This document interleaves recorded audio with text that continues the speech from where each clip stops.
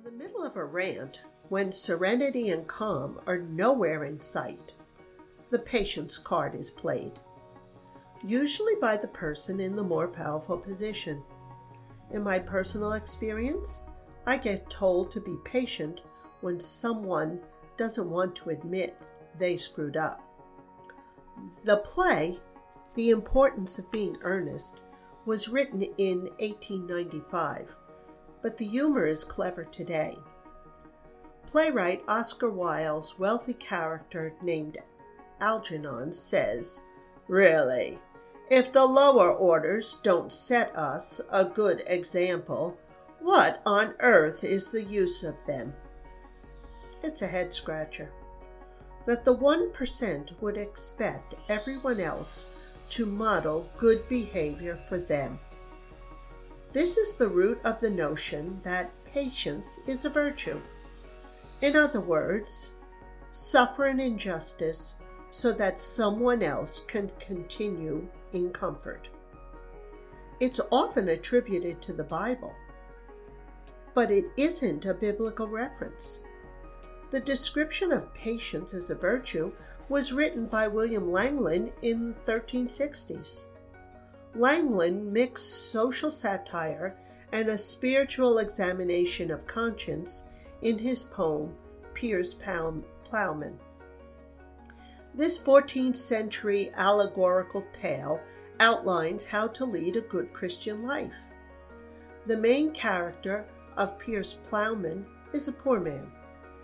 This is also a good place to note that the last half of the 14th century was a period of disaster, social unrest, and the plague, which accompanied moral, social, and economic upheaval.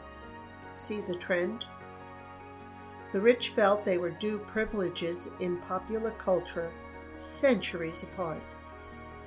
In our humanness, we compartmentalize positive waiting it out as anticipation and less positive inconveniences as suffering. Think the book of Job. Of course, Job is portrayed as an icon of patience. It's true. Life seems to fling things at us at a furious rate. A broken side view mirror on the car, a surprise half a day of school for the kids, or an elderly relative who needs immediate assistance.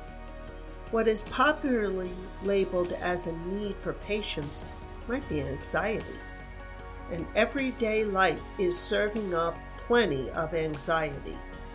I really don't want to go through life with a downtrodden attitude, like a story of Job redux. So I'm in favor of throwing the idea of patience as a virtue out the window.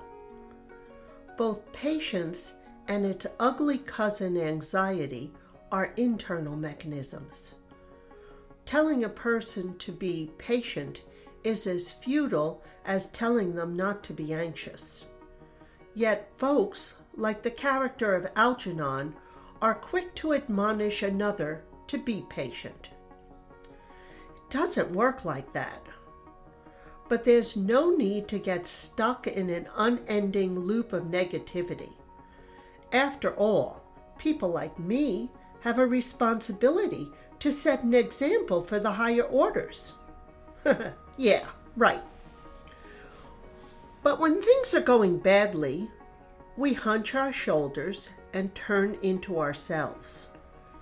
While looking down will keep us from tripping over our own feet, so many of God's blessings encourage us to take a deep breath and look up. I walk a lot, including delivering my 3-year-old granddaughter to and from pre-K via the stroller. So actually half the time I'm pushing an empty stroller. It seems that empty stroller prevents some people from acknowledging my good day as we pass. And I guess I do look like some kind of crazy lady. But it doesn't matter to me. My practice is to take it all in. There is much about the world for me to enjoy. It helps me find peace. It grounds me. And it's good exercise. It's patience as my personal possession.